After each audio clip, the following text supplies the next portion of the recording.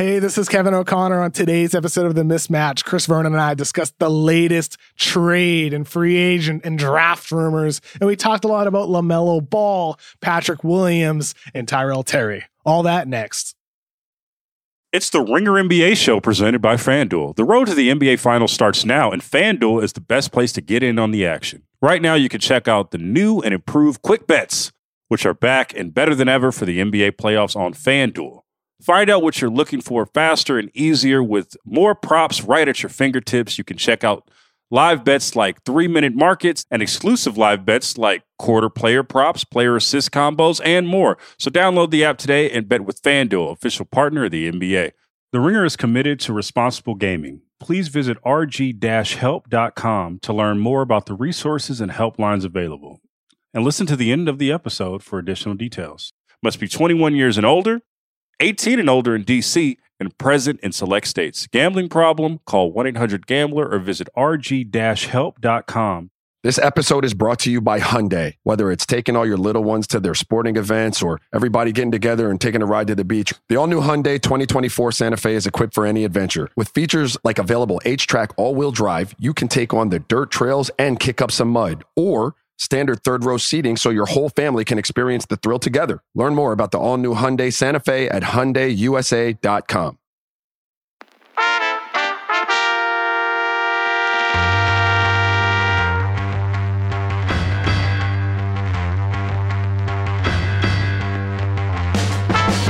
Welcome to the Ringer NBA show. I'm Chris Vernon, and joining me as he does every Tuesday from theringer.com is Kevin O'Connor, a.k.a. Kevin O'Bomber, Kevin O'Concert, Kevin O'Climber, Kevin O'Candyland, Kevin O'Kindness, Kevin! Birdo!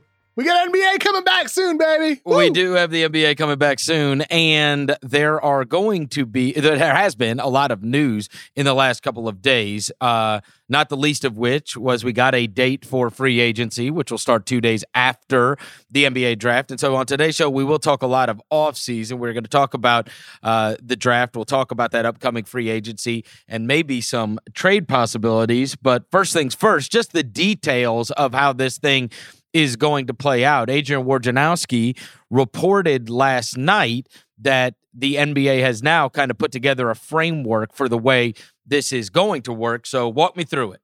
So on November 16th, next Monday, the trade moratorium ends, which means deals will be able to happen. That's 2 days before the draft on the 18th. And then on the 20th, free agency begins at 6 p.m. and players will be allowed to sign at 12:01 p.m. So next week is going to be insane with trades, with the draft, with free agency. It's all going to happen quickly with only like 10 days to spare before training camp on December 1st. And one thing to note with the report last night, and the league and the union both also issued a press release about this, that the cap will stay at $109.1 million. The luxury tax will stay at $132.6 million, which means the mid-level and the biannual exception amounts will stay the same. The mid-level will be worth about $9.3 million, which means some of those teams that are over the cap could have the opportunity to contend with teams for some of the players that are in that sort of middle range, a Jeremy Grant, a Christian Wood type of guy. And they're alleviating some of the luxury tax burden, which is going to help a team like the Warriors because of the financial impact of coronavirus. And just one other thing, the cap will increase by a minimum of 3% per year and a maximum of 10% per year through the rest of the current CBA, which means next season, and this is important because Giannis and all these stars, Rudy Gobert, are going to be a free agent next year. The cap will be at least $112.4 million with a maximum of $120 million. And that means a team like the Heat or even Dallas can pretty easily create max cap space to make a run at Giannis Antetokounmpo. So we learned a lot in the last 24 hours. And this next week, I mean, it's going to be a wild ride, Chris. Wild. Okay, so as I followed that timeline and everything that's going to take place and this moratorium ending for trades prior to the draft, given that we have such a small amount of time to build your team prior to a training camp beginning, because we're talking about less than a 2-week span from the time the draft ends, really 10 days or so from when free agency, when you could sign something for that. Okay, so you don't have this much time. Does this, in your mind, mean that we will, in fact, see a flood of trades come in prior to the NBA draft? Because if you are going to be wheeling and dealing for the draft, the upcoming draft, then you might get those done. But beyond that, even outside the draft, just in terms of team building, that if you're going to make a trade, you go ahead and make that trade, and then you have the draft, and then you have free agency, and now I have my roster put together. And so if I'm gonna make this deal, right? Like, to me, if there's a trade for a point guard or a power forward out there, and the best available player, and I've got a top pick, is a point guard or a power forward, that obviously informs my decision making going into the draft. And so, do you sense that there could be a huge flurry of trades even in those few days before we get to the Wednesday draft? It's possible. I mean, there's a lot of conversations happening right now, both for free agents, with teams, tampering, whatever it is. It's understandable, Yeah. with everything that's happening. And there's, potentially minor trades that we could see happen as well. And who knows with major trades? There's the rumor about, Daryl Morey wanting James Harden, and, I would highly doubt Houston would trade James Harden, but it is interesting. The last 24 hours, I did have multiple sources that I trust tell me that teams believe Russell Westbrook could be had, that Westbrook could be had. And I've heard the Clippers have interest. I've heard the Knicks have interest in Westbrook, and whether anything materializes there, who knows? Who knows? But the fact is that there is a belief that a guy like Westbrook could become available. And I wouldn't be shocked if over the next week we hear more names that kind of come out of nowhere, because this is a wacky year, man. Some teams are trying to cut costs. Some teams are willing to make big moves, that they otherwise maybe wouldn't have tried to make because it's a weak free agent class. This is your way to get a star player and try to make a run here. But we're going to see a lot of rumors over this next week with the draft, with trades, and with free agency. And Westbrook being one of the biggest name that I've heard the last 24 hours. I'm not letting you gloss over this. Russell Westbrook being on the move. Okay, there's a million things that run through my mind. The first of which is, wow, after 1 year, right? And they just did it with Chris Paul, like he wanted out the year before. Obviously, you had the Dwight Howard experiment. I mean, this is going to be, I don't know how many superstar teammates James Harden needs to have that run away from him. But now Russell Westbrook, the whole idea that he can be had out there, this is something that is insanely intriguing. And regarding teams, you said Clippers maybe? And Knicks maybe. Knicks makes sense. Clippers are a little bit of a weirder fit there because it's one or the other. It's either you're trading a whole bunch of salaries, Beverly, Zubats, Landry Shamet, or you're trading Paul George. How about for Paul George? They can all just play musical chairs. And you know what? Who knows if anything happens there? But the fact is that we're going to get a lot of this over this next week about players who could be available. And by the way, for Houston, losing Daryl Morey, some of the dysfunction there, some of the, changing head coach, Fertitta being the owner that he is. It's understandable, perhaps, if they want to make a move there and split that up. But if they were to trade Westbrook, who James Harden wanted to play with, I'm not sure how well that would go over with Harden. Okay, but you're saying that Westbrook has interest in maybe getting out of there, right? In terms of what you've heard? More so that teams believe that he can be had. As for Westbrook, who knows? He's he's a California guy. Maybe he wants to go to a bigger market, but I don't know that for sure. But teams believe he can be had. Okay. So this clearly is a massive deal that could happen.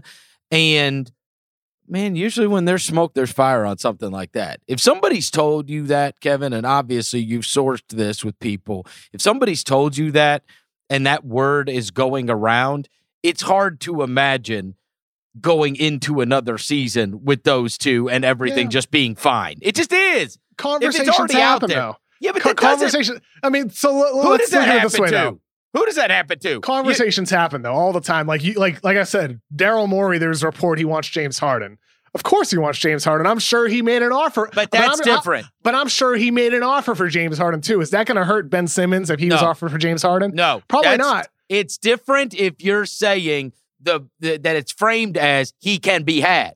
It is a big story if somebody says Ben Simmons can be had. It is a big story if they say Paul George can be had. It is a big story because that means the team is out there floating that around. And if we know that ahead of time, then that's what I say. It's hard to believe. They're obviously not enthused about running it back with those two for whatever reason. If that's out there, if there are people that say that, but if there's people that say he can be had, that is a big deal because what that means is Houston isn't exactly enthralled with running it back. It is a big deal. And, with Houston, you can understand why. After everything went wrong in the playoffs, after Westbrook wasn't defended in the half court when he didn't have the ball in his hands, and maybe that there's a better fit with Harden to maximize the years that you have with him.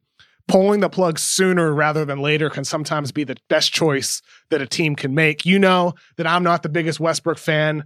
If I'm the Clippers, I would not trade for Russell Westbrook, and I definitely wouldn't trade Paul. I wouldn't trade any stars for Westbrook, but I understand the appeal there, for a team that does need some shot creation, does need a guy who can create for you, and Westbrook can bring that at a high level as a playmaker. In fairness, you now are the best friend of the guy who's been divorced 3 different times, and you say he picks bad chicks every time. I mean, at some point, it's your buddy's fault, Kev. I'm sorry. You know what I mean? He's on his fourth, and they all want out. Something is awry. Maybe he's just poor at choosing his partners. maybe, but he'll have now. He can maybe marriage number 4. Hell, it took what? Like Larry King got married like 7 times or something, right? So hey, you never know. Larry King's still a legend. James Harden's still a legend. All right, so we've got that whole trade stuff that is. At least we don't know. There could be a huge flurry leading up to the draft, and given that this draft is not one that so many teams are intensely married to players or even their pick slot in this draft, there could be a lot of action in this draft, right? Because it's not like, hey, we pretty well know who the top 5 players are going to be. I would tell you this right now, and I know there's a lot of people that believe that there's the top 3 that are behind you actually in your Zoom background. Those 3 guys are 3. But I will tell you, Kev, I'd give pretty long odds to somebody to pick the top 5 correctly. And I'm not talking teams and who they pick. I'm talking just who are the 5 players that go off the board 1 through 5. And so that, to me, tells me how crazy that draft could be, too. If you can't even properly predict who's going to go 1 through 5, at least the players in some order, then that makes it a lot more difficult. I mean, you think about last year, there was no question. We knew Zion Williamson, John Morant, RJ Barrett, that those guys were going where they were going, right? And it might be so that the top 3 is the top 3 this year, but everything seems to be wild behind it. But I want to start regarding the draft with that top 3. So I felt like Jonathan Givony took shots at you and Ryan Russillo yesterday. I really did. When I listened to it, I was like, damn, man. Look, anybody, people can say whatever they want to say, but he said, I don't get all the LaMelo stuff, basically accusing, the idea that, because you guys were both out there you were on videos and that were passed around the internet that went viral saying that you're hearing LaMelo could drop, that some teams don't love LaMelo. Ryan went as far to, he's out on LaMelo. Simmons piled on. Simmons doesn't like him either. And so then I think Givony then responded while he was on with Zach Lowe by saying, I don't know where this is coming from. It sounds like guys that are outside of the top 10, teams that are outside of the top 10 are the kind that are saying this kind of stuff, but teams within the top 10, they're super excited about LaMelo Ball. Despite what I think he said, part-time draft expert or whatever, a part-timer. I've always thought you were a full-timer, Kevin. But anyways, I don't know. He cared a little too much about LaMelo Ball, in my opinion, but whatever.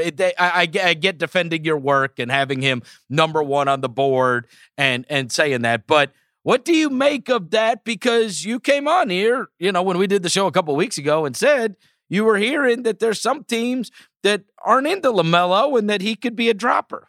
For what it's worth, Gavoni's report on ESPN was that he's hearing that teams are operating as if LaMelo will be the number one pick. Yep. And last week, Russillo and I and others reported that he could potentially slip.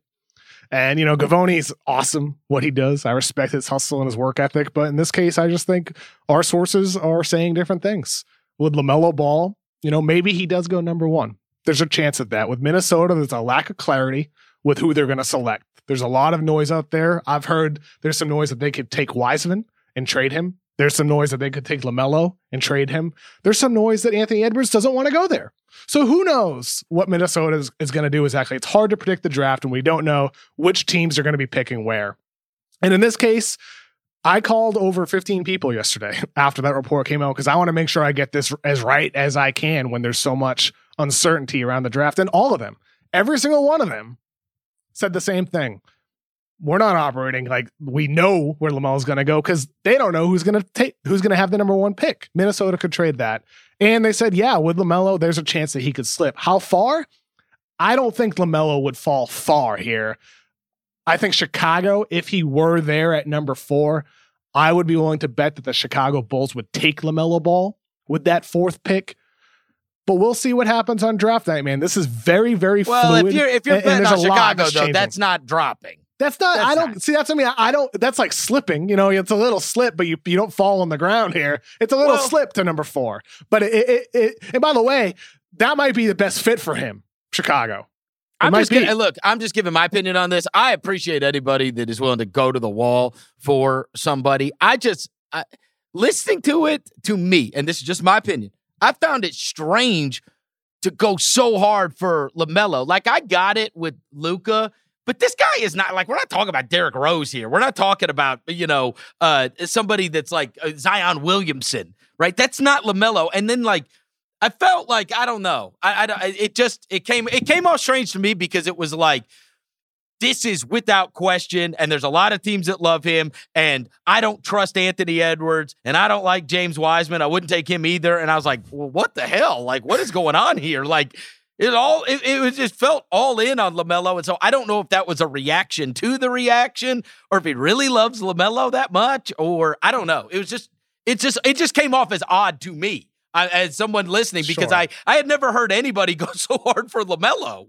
That could be it. There's quite a lot, floating out there. And with LaMelo, it's the type of thing where, like, the talent is unquestionable. He's an unbelievable playmaker. He's so fun to watch. Like, remember that move during the season, the double spin move with the behind the back pass? It's fun. It's great. And the playmaking's there, but there are legitimate questions about the jump shot in the 20%. He had a low free throw shooting percentage in the low 70s. His decision-making and shot selection are not great. His defensive energy and effort and focus are all question marks. And with LaMelo, maybe over time as he continues to mature, like I said last week, I don't think LaMelo's gotten enough credit for going to Lithuania as a 15-year-old and getting better, going to Australia and getting better. He deserves a lot of credit for that. Does. And it does show maturity. It also shows what a screwed up deal he got. And to me, we could act like the dad's not on friggin' First Take and on You Speak First or whatever hell show is on in the morning. Like, he is. And his dad will run 10 miles to find a microphone. And your dad being something a team thinks of as they have to deal with rather than being an asset for you is a thing. It just is. I don't know why everybody pussyfoots around this. It just is. I've been around so many prospects over the last 20 years. I've been around everybody from O.J. Mayo to now John Morant and Mike Conley, and I've seen Mike Conley's family move to town and be around him and be just this absolute backbone when adversity hit, and you had guys like me on the radio saying we should get rid of this guy. Like, he had that kind of structure and he had that kind of great leadership that he could fall back on. I see it all the time with John Morant and with Jaren Jackson. That's why I bet on these guys so much, because I see other guys that move in and they got a house with 6 of their homies from college, or they don't have that kind of family structure. And when things go wrong, they don't have something to fall back on. And we can act like that's not a thing. We can act like they don't have an effing reality show, but they do. You're drafting like a Kardashian. Like, it is what it is. You're going to be on, his plight on your team is going to be documented outside of your team, whether you like it or not. Like, that's happening. And so why are we acting like that's not a thing with him? Like, that to me is the thing that worries me the most. It is. He's on a reality show every week. Like, they're talking, and his dad will, you never know if you're going to wake up in the morning and the dad's going to be on First Take saying the coach is a dickhead. Like, what are we talking about here? I'm sorry for my rant, but like, are we going to just act like that's not part of this story? I mean, Chris, along those lines, there are people in the league who believe LaMelo, I mean, I know this is going to pick up, but some people believe with the stories about the poor interviews that he's had, some people believe like those interviews have been so bad that he's tanking to try to get to the Knicks. Yes. And you've heard that as well. When you told me about interviews, look now, I watched Hubie Brown screamed at Dwayne Wade during a workout. I saw James Harden tank a workout. I saw Paul George tank a workout. I've seen all manner of players that just said, look. So you've seen this in the past then? Hell yeah. The Grizzlies were the worst team in the league. They won 20 games. They had drafted Mike Conley. Point guards don't want to go there. Steph Curry, how about this? The year they took stupid to beat, Steph Curry didn't even come to work out. You're still so sour about that pick. But no lie. Steph Curry did not work out for the team. Wow. At all. His dad knew. I mean, like, they had just drafted, they have Mike Conley. They have OJ Mayo. They have Rudy Gay. Like, and it's like, okay, the team stinks. The owner doesn't spend any money. And I want to steer my kid somewhere else that maybe he might play a game that has a camera on it. Because at that point, nobody, like the Grizzlies, if you watch SportsCenter, you wouldn't even know they existed unless the Lakers kicked their ass. I mean, that's just the reality. Yeah, for sure. Players do this all the time. Yeah, and like that's why, like, when I say that, I know it'll get picked up because it's LaMelo. But the truth is that that's nothing unusual. And with LaMelo, it's the type of thing where New York would be great for him. They're a team. They're a clean slate. They need a point guard, put him next to RJ Barrett, and maybe they add a star through trade or free agency over the next year. They could be a winning team pretty soon. That would be great for LaMelo. And, we'll see where he goes on draft night. But from everybody I talk to, and I trust my sources, who knows where he's going to go? It could be 1. Maybe Minnesota makes a trade. It could be number 4 to Chicago. We'll see what happens. Or maybe he slips past there because Chicago does also like Patrick Williams. They like Denny Avdia. And I can't imagine LaMelo would want to go to Cleveland, and I'm not sure how Cleveland would make it work with Colin Sexton and Darius Garland and LaMelo Ball. You got to explain to me this Patrick Williams thing. So Patrick Williams, Florida State freshman, came off the bench. He was their 6th-man, really great team in the ACC. You look at the numbers, 22 minutes per game, 9 points per game, and you think, you're talking about this guy as a lottery pick, be serious. But with his size, 6'8", with his frame, an NBA body, NBA length, and with his style of play, Charks wrote a great feature about Patrick Williams. It's up on the ringer.com today that everybody should check out. And Charks had a paragraph in there about, like, right now, Patrick Williams isn't a great scorer. He's a good scorer. He's not a great defender. He's a good defender. He's not a great passer. He's a good passer. And teams look at that in this year's draft and they see somebody who's the youngest player in the draft with his size, with his overall skill set, as somebody that could grow and continue down that path and become perhaps the best overall player in the draft class.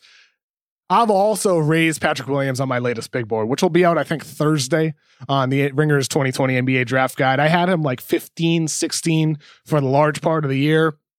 But reevaluating him, the more I hear about him as a person with his work ethic, how much he wants to get better. And, from what people say, he has improved since the college season ended. He hasn't worked out for any teams, but teams do believe he has improved his shot, which was improved from his high school year to his freshman year as well. So he's already on a trajectory of improvement. And I'm going to have him ranked somewhere in my top 8, top 10 with the big board update on Thursday, because this is a guy who checks a lot of boxes in a year with a lot of question marks. It reminds me, there's actually 2 Carolina guys that this applies to that I remember, and they were always a little bit hard, but I'm saying like the whole didn't play a million minutes, but ended up being drafted highly. Like they didn't play a million minutes on their college team for whatever reason. Brandon Wright years ago for North Carolina, and Ed Davis years ago for North Carolina. I mean, to some extent, and we've seen guys like this, because sometimes it's like the guys that play, typically if you're awesome in college, like you're playing 35 minutes, but sometimes teams play you 20-something minutes your first year, and then your next year is because they want you to come back for another year, like honestly. But I mean, Brandon Wright, this happened to, if you go back and look, didn't play a million minutes in college. Ed Davis, like those kind of longer, lanky, like a lot of potential, but you didn't see it all the way in college. And then they end up, going in the top 10 of the NBA draft. And so it's happened before. Sure. And those guys, they ended up being solid NBA players, but not stars. You know what? And with Patrick Williams, I was one of the first to report, like maybe about a month ago, that the Pistons really liked him at the 7th pick. There was conversation about him at the 8th pick for the Knicks. I mean, there's conversation now that he could go number 4 to Chicago. I mean, he could go that high. I would expect his range to be somewhere in the 4 to 8 range. Wow. I can't see. I mean, maybe he drops. I know San Antonio likes him at number 11. They have a number of guys that they like their Jaden McDaniels too. It seems like San Antonio may be targeting one of these bigger, longer wings who have a lot of room to grow. Both Patrick Williams and Jaden McDaniels fit that profile. And if the Spurs like a guy, hey, a lot of people should like a guy, and that's been floating out there for a while, but I'd be surprised if he were to fall to 11 at this point, based off what we're hearing this past week about where he could go. The most fascinating thing to me is that the teams that are at the very top of this draft are not miserable teams, right? There's different lottery odds, and so like the truly terrible teams, like the Clevelands, like the Detroits, like the Knicks, those teams are farther down in the draft. And so, but they're the ones that could benefit the most by having, by moving up in this draft. And like, they need it. They need a savior. I don't know if there is a savior, but what I'm saying is, them possibly moving up to one of those top spots seems to me, because look, it sucks to be terrible for a whole year and then pick 7th if you're Detroit. Like you've mentioned Detroit a couple times on this. Like to me, if you're Detroit, move up. I don't know, man. Like this year's different. This year's different because those, we're talking about LaMelo, Anthony Edwards, James Wiseman, all those guys have a lot of questions. And, years from now when we do redrafts in a year, 2 years, 3 years, it would shock nobody if a Patrick Williams is number 1. It would shock nobody if a Killian Hayes is number 1, or even like a Tyrese Halliburton. We talked about him recently as one of the safer picks in the draft.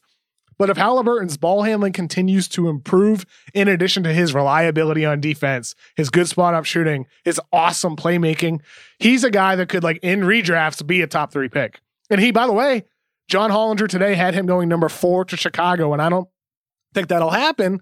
But there is a possibility we do see Halliburton go 4. He's really the 3rd name that I've heard connected to the Bulls with that 4th pick. Patrick Williams, Denny Avdia, and Tyrese Halliburton. So we'll see where he goes. But to me, you can factor in the strengths and weaknesses of these players, the concerns and the uncertainty with them.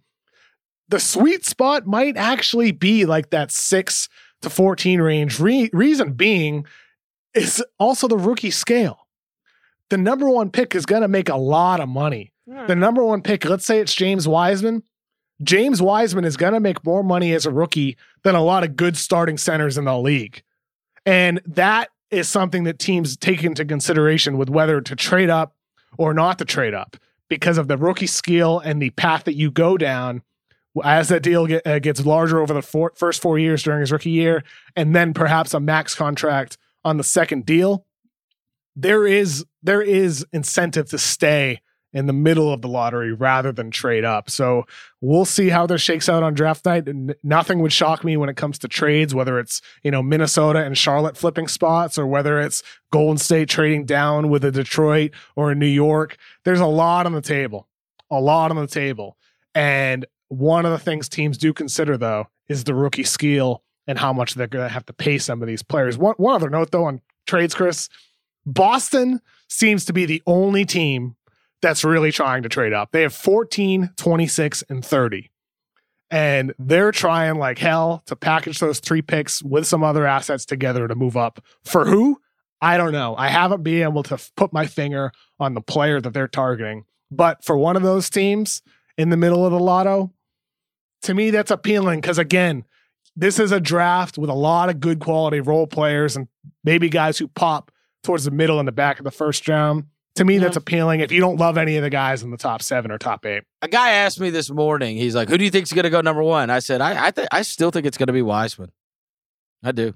I think when it's all said and done and the dust settles, I think it's going to end up being him. I said, this is what I told him. It might end up being one of those Chris Webber situations, right? Where you get the Chris Webber 1, you get the Penny Hardaway 3, but then you get the swap that goes between them. So maybe he does end up in Charlotte, actually, but they take him number 1 and then they flip, for maybe a guard or whoever it is, that ends up getting drafted 3rd. This episode is supported by State Farm. Man, I remember when I first got into a car accident, it was pure frustration because I did not have State Farm. And now that I do have State Farm, it is an exclamation of pure joy. But the only words that you need to remember are, like a good neighbor, State Farm is there. State Farm has options to fit your unique insurance needs, meaning you can talk to your agent to choose the coverage you need, have coverage options to protect the things you value most, file a claim right on the State Farm mobile app, and even reach a real person when you need to talk to someone. Like a good neighbor, State Farm is there. Learn more at statefarm.com. This episode is brought to you by Arby's. It's 3 p.m. and dinner is still hours to come. Maybe lunch didn't quite hit the spot. That's where the new 2 for $5 chicken wraps from Arby's come in. Available in ranch, barbecue, and honey mustard. They're perfect for the afternoon snack attack or as an add-on to your meal. Arby's 2 for $5 chicken wraps are here for a limited time at participating locations. Visit an Arby's near you or order ahead on the Arby's app. This episode is brought to you by Nissan. Level up your next 4-wheeled adventure with the 2024 Nissan Pathfinder, built to navigate you to some of Earth's most awe-inspiring spots with 7 drive modes and all the power you need. Get the thrill of the drive in every moment of your journey with the 2024 Nissan Pathfinder. Learn more at nissanusa.com. So I still kind of think it's going to be Wiseman, but I do want to ask you about a player that I have not heard anybody really talking about in a long time, and it is the guy that was the best of all of them in college basketball. We didn't get to see it play out.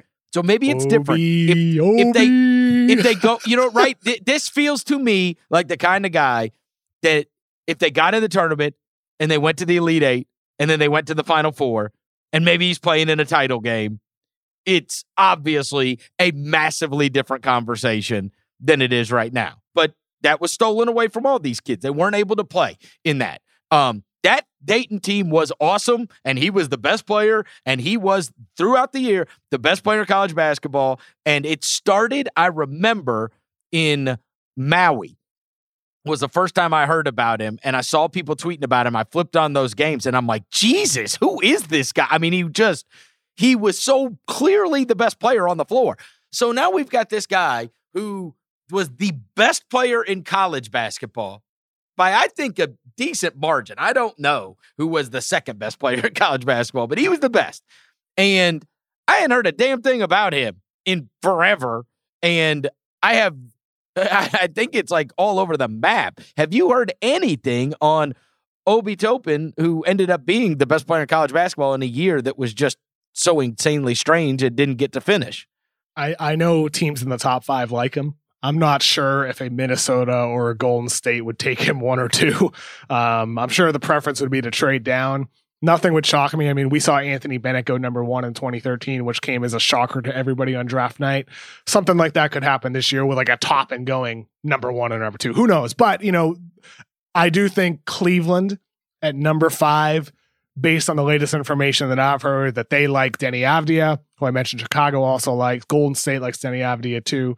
Cleveland seems to like Toppin and Avdia for that 5th pick.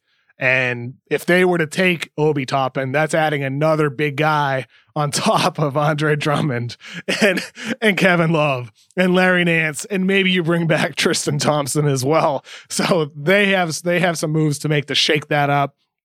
So we'll see what happens there if they take Toppin. But ultimately with him, man, there's no denying Obi is a special offensive player for a player his size. He looks like Amare Stoudemire. You saw him play. He can leap out of the gym, finish with power at the rim. He can finish with finesse and touch. He can shoot threes. He can reliably attack a closeout and do a little bit off the dribble for you. I mean, there is so much to like from him on the offensive end of the floor. The question is the defense. He's a vertical athlete, a north-south player, but he doesn't move very well east-west. Yeah. He doesn't have the lateral quickness on a switch. He doesn't look great, not necessarily even big enough against a true big like a Jokic. So he's a bit of a modern tweener in that sense. But if a team brings him in for workouts, if a teams feel like with their strength and conditioning programs that they can make him passable on defense, passable is all he needs to be, because his offense is going to be a significant impact from day one. He's a solid bet to win Rookie of the Year, by the way. If you want to place a bet, Obi Toppin probably has some good odds on him. He's going to put up numbers. But it feels a little Rui Hachimura. You know what I mean? Like, he's way more skilled on offense than Rui, though. Well, way more skilled. Here's what I will say.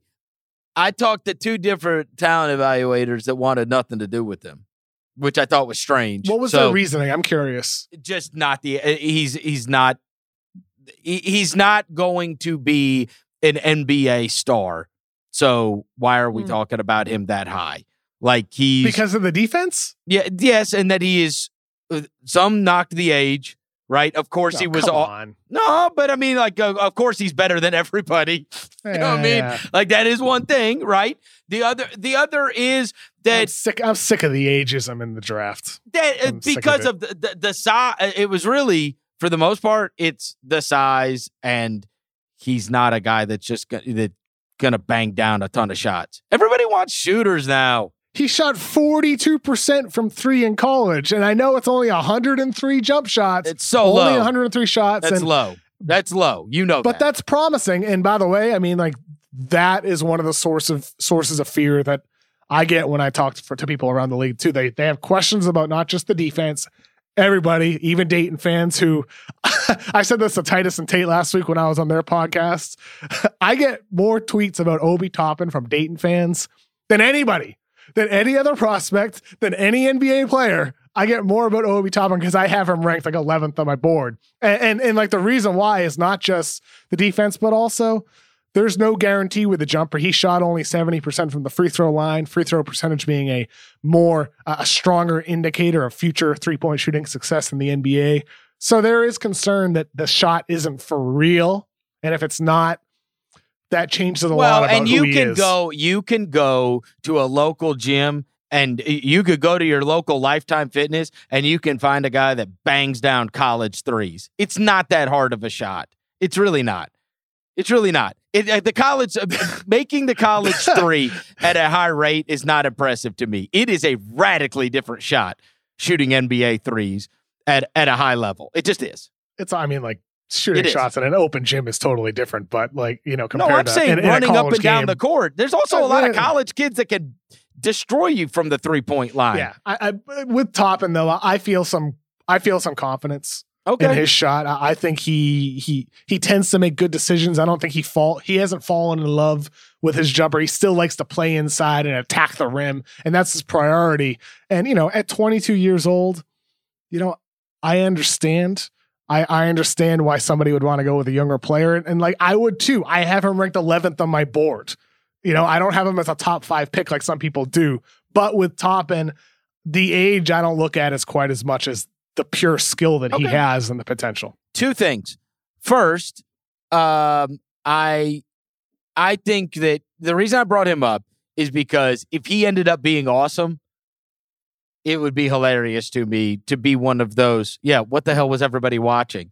Like, this guy was obviously awesome. We just watched him in college basketball kill everybody, and you overthought it, and you took guys that were 6th men on other teams because they had more potential than the guy you already saw was awesome. I am always the defender of the older guys. I find that the NBA gets incredibly ageist when it comes to the NBA draft.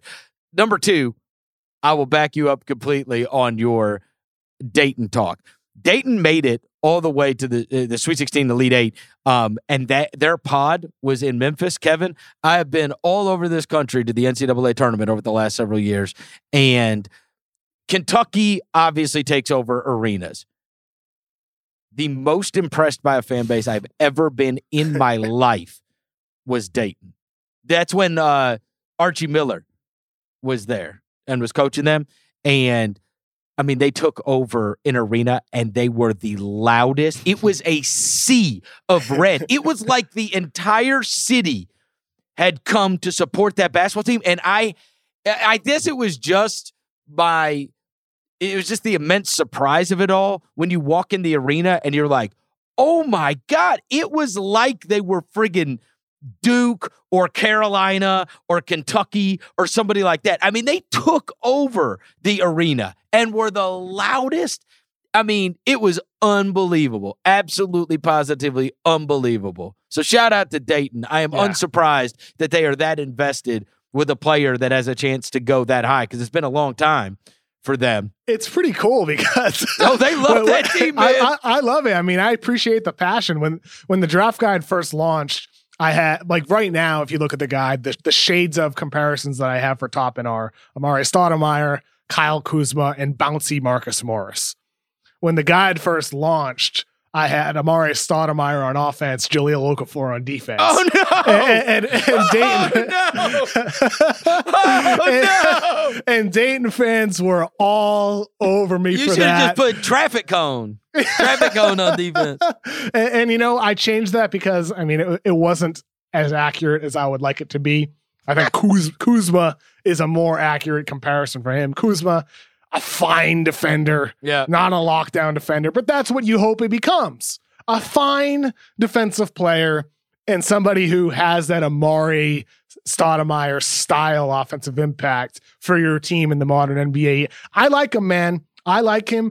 The defensive impact is why I have him behind some of the other guys like an Okoro or a James Wiseman or an Okongwu, because I feel better about what those guys can be on the defensive end of the floor as big players on your defense. The top 10 player on, and let's go with your draft board that's going to come out on Thursday. So I'm not going to spoil the whole thing, but pull up your draft board that you have sent into the Ringer that is going to come out on Thursday, okay? Look at what you are going to send to the Ringer on Thursday. And of those top 10 players, and I'm a GM, and I call you, and I say, Kevin, of the guys that you have in your top 10, who would you be most scared to draft if you were me? I mean, if it's like top 3, LaMelo. No, any. Top 10. Top 10 players in the draft. On your list, who would you be most scared of? I'll give you 2 names, one top 5 guy, one like 5 to 10 range. Okay. Top 5 guy, LaMelo, for all the reasons we talked about with the jump shot, with the defensive impact. I mean, there's fear there, and everything you mentioned as well, like the Facebook show and all that as well. All these off-court variables. That off-the-court stuff matters. It does matter, yeah. I don't want hassle out of my rookie. Rookies are supposed to be getting everybody donuts and carrying our bags, not bitching about me on a reality show. Maybe that's old school, but I'm sorry. Yeah, and then the other guy, I would say Isaac Okoro, which is a weird one to say. And with Okoro, I have no doubt that he's going to be a really good defensive player, really good with his body, with his length, with his mindset. It's Justice Winslow-esque, where I loved Winslow in his draft year. I had him, I think, second on my board. But Winslow's jumper has never really panned out to the level it needs. So it's gotten better, but he's still not a knockdown guy. And with Okoro, last year, his freshman year at Auburn, he would pass up open jumpers. He'd pass up open jumpers, Chris. Do you like him better than I loved Chuma last year? The kid that Orlando took that busted his ACL? I loved him. The Auburn kid. Yeah, man. I mean, people forget about him. Yeah, no. People That's why I told you I think they're going to trade Aaron Gordon. Aaron Gordon is another guy that, I feel like this has been reported already, but Orlando is having conversations with teams about trading him. They can't afford to years. pay. I remember I told you a couple weeks ago, it's math. If Fournier's picking up his option, like you ain't got a choice on that. So now what? Now I'm paying both of them? No, I can't. We'll see what happens there with Fournier too. I mean, there could be a lot of movement with Orlando, but with Okoro, I mean, I loved Aaron Gordon too. I love Justice Winslow. I have a thing apparently for players who can clearly defend at a high level, but have questions about their jumpers. And that's why with Okoro, I have him 10th on my board. That I think he's going to stay in that 10th spot in the update. I love you saying that. No, because I was thinking about this the other day. There's a couple of things. Draymond, and obviously that we went through a phase where people were like, ooh, he could be the next Draymond. And then everybody realized, like, yo, you can't be the next Draymond. Draymond is a unicorn like other guys are unicorns in the sense that you're not finding a guy that is that height with that wingspan that rebounds, passes, dribbles, shoots, everything that he does and can facilitate an offense and be a perfect piece to play outside of start. Like everybody was searching like, oh, he could try to be like that. Like it was so unfair to so many kids. But I was having this, it's not a thesis.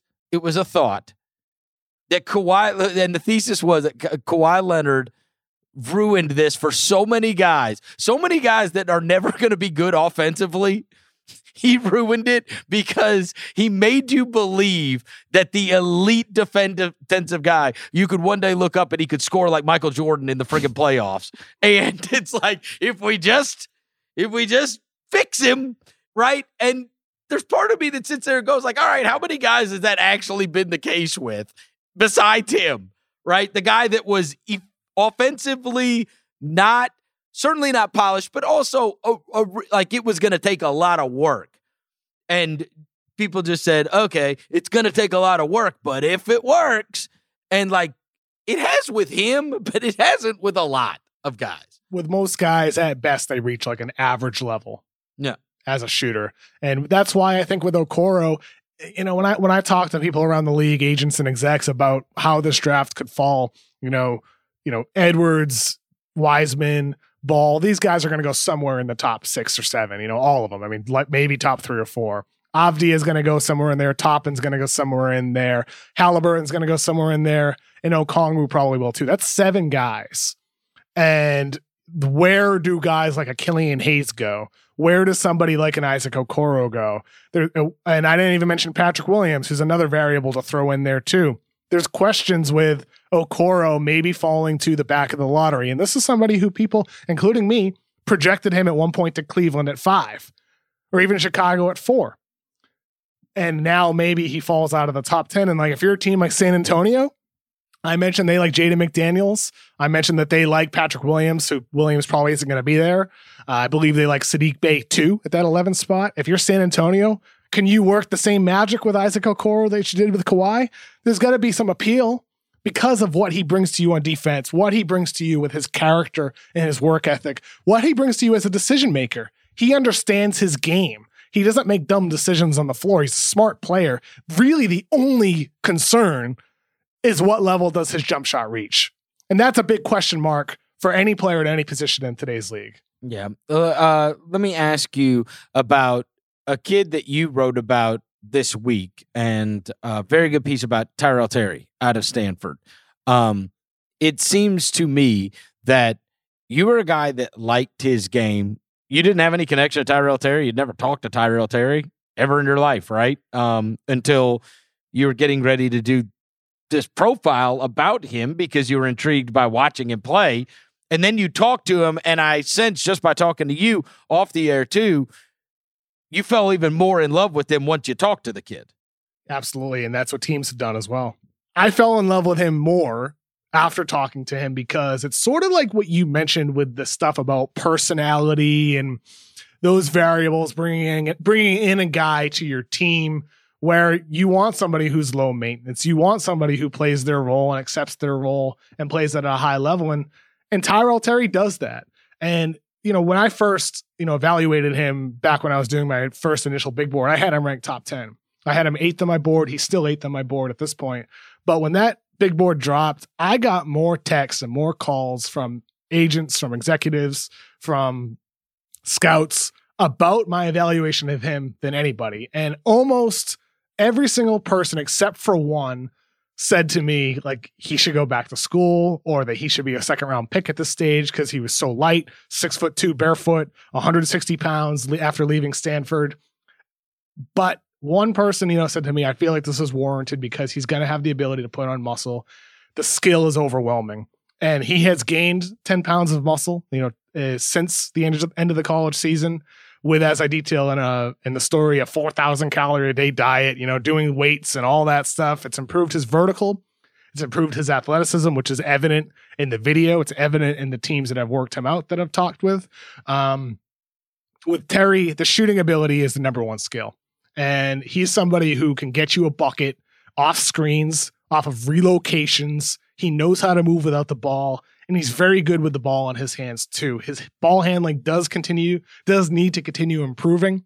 At Stanford, I noted this in my draft guide, he only really took pull-up threes, like just pull-ups. He didn't take a lot of any step backs, any side dribble threes, the type of shots that you see, like Tatum takes that side dribble three all the time. Harden, Luka take that step back. You never saw that from Terry. And when I interviewed him a couple of weeks ago, I asked him, I was like, I tend to only see pull-ups from you. Like, are you working on other moves from 3? And he's like, yeah, I'm working on step backs. I'm working on side dribbles. I asked him team to send me some video. I wanted the proof. Yeah. I mean, the shot looks good. Obviously it's in an open gym, but the handle looks better. It looks tighter, looks lower. The footwork looks good, which he's always had good footwork. And so, you package the shooting and the scoring skill together with somebody who's a really smart playmaker, who plays hard on defense despite the fact he's undersized, who's like an awesome kid. He's just a great kid. Like, that's somebody I'd want to bet on to maximize whatever he's going to be. Is that a star player? Maybe. I think with that ability to create and to score and to create plays for others, I think there is star potential there for sure. But at worst, I think he's going to be a really good player who impacts winning for your team and provides a spark for you, and is that a good player to have in the locker room. So for me, like, Terry is undoubtedly a top 10 pick. I wouldn't be shocked if he goes late lottery. I know there's teams that are digging around, doing their due diligence perhaps with him, but whether he goes in the teens or whether he goes low 20s, to me, he's going to end up being one of the steals of the draft. All right. We are not far away. In fact, it'll be a week from tomorrow when there is the upcoming NBA draft. We'll talk more about the NBA draft with J. Kyle Mann and Jonathan Tjarks on Friday. And surely with that moratorium ending, there's going to be a ton of free agency and trade news that we will get to coming up this Friday also. Kevin, I'll talk to you then. It's going to be a fun next week. Man, yeah. Thanks to producer Sasha as always, and we will talk to you on Friday.